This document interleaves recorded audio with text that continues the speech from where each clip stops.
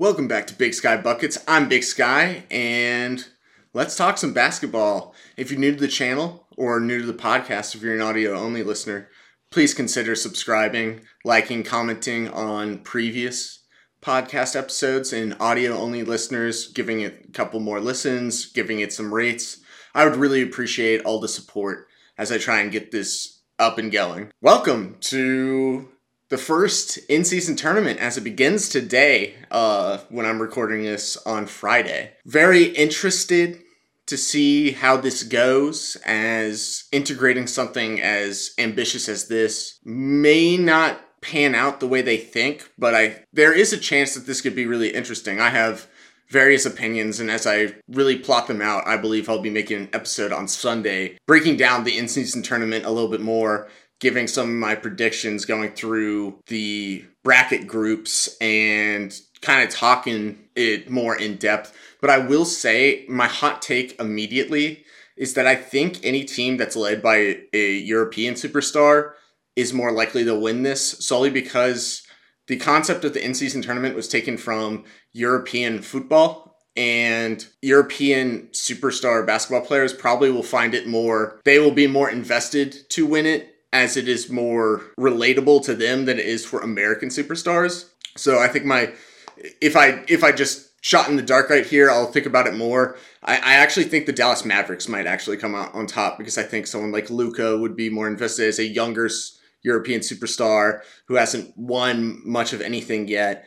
And he is super talented. He's on a heater recently. So that's my little hot take. And then another tidbit, NBA news. Of course, I'm still on a cold streak of games that I'm going to talk about here. And then the later games that I decide not to watch are absolute bangers. And Victor Wembanyama finally coming into his own, beating the Phoenix Suns again. This time, a much better showing from him and the Spurs. They really were basically winning the entire time, it seemed like. And Victor came out with a 38-point double-double. It's happening.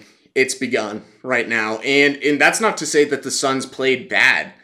I'm pretty sure that Kevin Durant had something like 30-something points, the typical Kevin Durant stat line, and Devin Booker finally came back, and he almost had a 31-point triple-double. He was one rebound shy, and they still lost. And that's the frightening thing. So my hot take with Wemby super early on is that he's probably going to go the LeBron James route, where I think if they do this correctly and are a lottery team one more time, from then on in the next 2 years, this team might be vying to go to the finals, like shockingly vying to go to the finals. They may not win, but this looks like a kind of player that's not going to be stopped. So with that out of the way, that's really all the news I have outside of this one game. But today we're going to talk about the Toronto Raptors in Philadelphia 76ers game from last night. And basically, I'm definitely going to talk about the Raptors a little bit more, but I do want to say, for Philly, who gave up PJ Tucker and the James Harden trade recently, and they're waiting to get all the role players that they're getting back from that trade.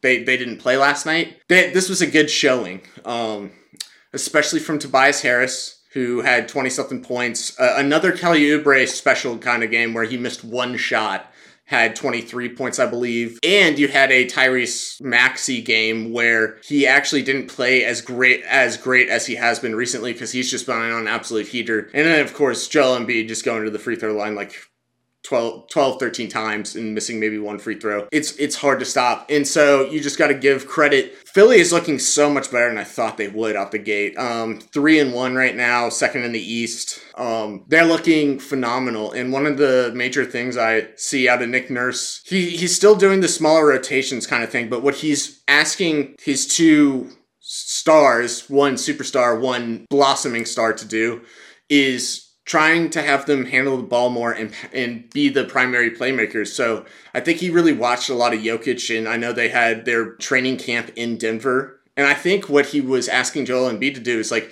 I want you to learn how to play make more instead of just get as many buckets as you want. And I think that's a good idea. He's struggling still when he gets double teamed. He's still not the playmaker that Jokic is, but there is improvement there. And that is scary, especially because that's typically how they've lost in the postseason, is that the lack of playmaking from Embiid normally just ends up being a turnover, and that leads to him having like some stinkers in the playoffs. And then for Tyrese, this is important for him to make the real jump into all-star. Like, everyone knows he's a bucket, but him being able to be a primary playmaker and evolve as a playmaker is going to help this team move forward. And then another weird thing is that I think maybe we're going to, once we talk about it a little bit more with the Raptors in a sec, Pascal Siakam could be an interesting piece for them to get for more front court playmaking and defense and just another star level player, especially because of how the Raptors are treating him. I think that he should be dealt by the trade deadline. So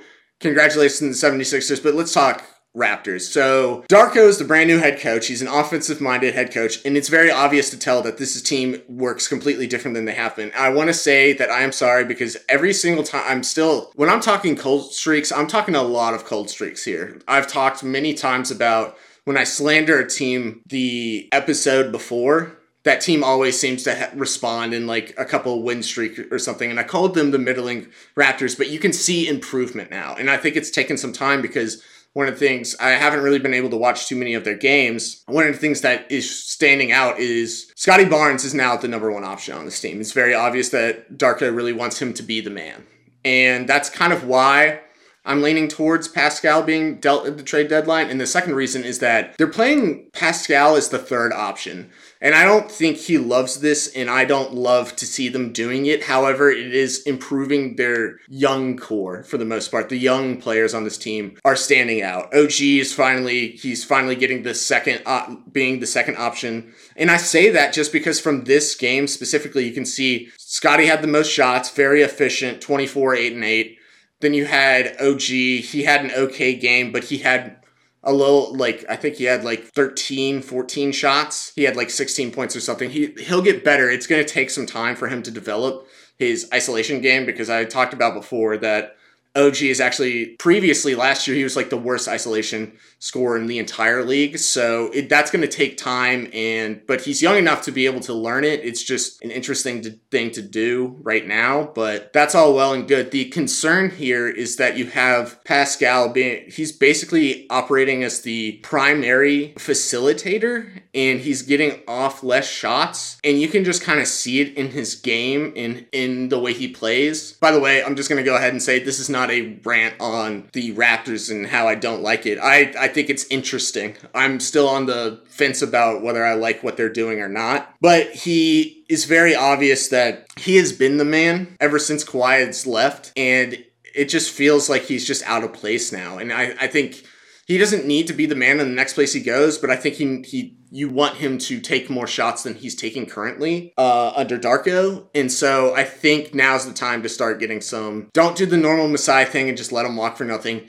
Get some assets in return. This was a very close game, very competitive for at least a half, and then eventually devolved because there's two things about the defensive scheme. Because Darko is more offensively inclined than he is defensively inclined, which is different from years past under Nick Nurse, which is the exact opposite. What you notice is that whenever they throw triple teams, which they did last night at Joel, he always found a way to get to the free throw line. No surprise there. It also made it so that his playmaking, if he got triple teamed sometimes, he could get the ball out, and then Tobias or Kelly Oubre or even Tyrese Maxey would get a shot off, and that was easy because no one was guarding them. What did work defensively for them is when OG and Scotty Barnes were defending Joel Embiid. It worked more than the triple teams, because when you triple team Joel, there's just more room for error in terms of him foul baiting, which he can do very easily because he's huge and he shoots free throws very well. He has a very good jumper in general. So that's what he's always going to do. And Nick Nurse wants him to do that. And he wants his guys to get to the free throw line. So one of the interesting things here is when it's OG and Scotty, there's a play in particular that Joel is trying to get to the bucket, and Scotty's kind of in front of him, and OG's kind of off, getting into him on the side.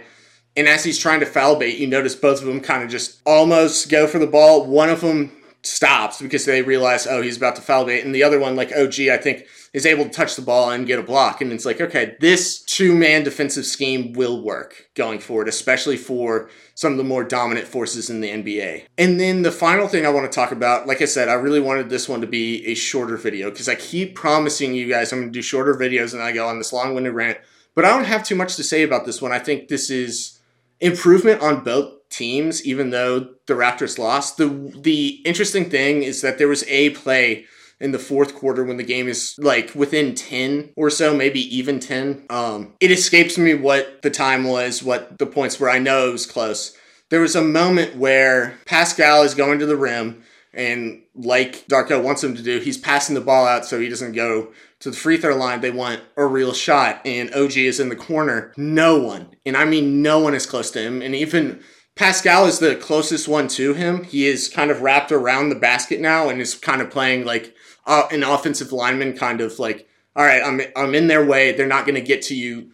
As they try and get to him, like at least Pascal is there, so they have to go around Pascal. It's perfect look, time to get a three, and he passes it up. And that's where it's like, I think I might be a little bit wrong. I think this kid can very easily be a playing team, especially if they move off of Pascal to get a little bit more assets in return. Players that are going to play better under Darko, because right now it seems like Pascal's value just keeps going lower and lower. So the quicker you can get on this, the better. Not because Pascal is a bad player. It's just he's not. I've talked about this a lot, but fit really means a lot in different schemes that coaches employ. And if you're going to take the obvious best player on this team and lower his value to make someone else the better player on the team, you should get on it quickly to get rid of them, because the longer you wait, the lower the value is going to be. It's like holding on to stock too long. Eventually it's going to start, like once it starts dropping off, eventually you're just like losing the value that you could have had when it had peaked. It's hard to really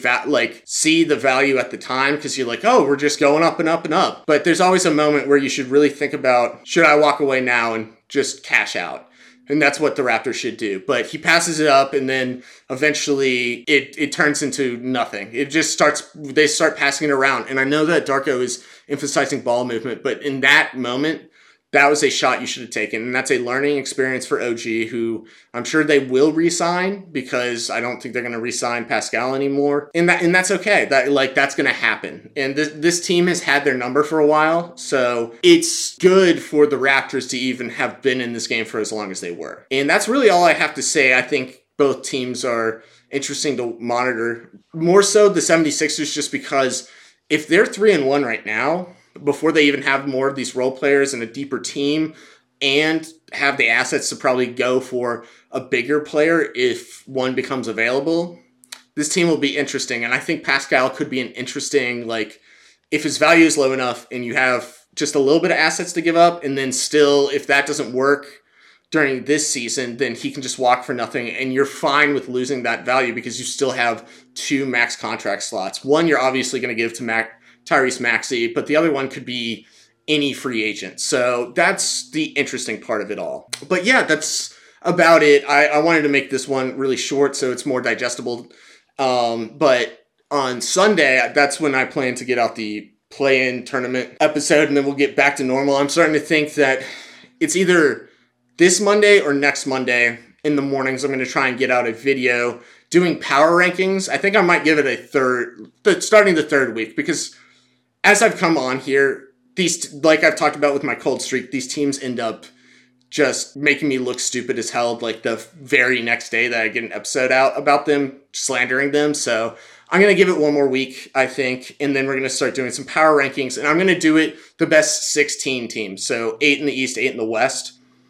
The only difference is I might do 7 in the East and 9 in the West, just because there's so many good teams in the West right now, and there's a lot of struggle going on right in the heart of the middle of the East. A lot of teams are tied at 2-2 or 2-3 because they faced at least one Western Conference team and lost. Yeah, that's it. Thank you guys for listening. Thank you guys for watching. Please subscribe if you're new. Give this episode a like, a comment. Let me know what you think about it. If you agree with my takes, if you disagree, just let me know in the comments. And then if you're an audio-only listener, give it a rate, give it a listen, all that good stuff. And yeah, I will see you guys either Sunday, maybe it comes out on Monday morning. That's perfectly fine with me. We'll figure it out.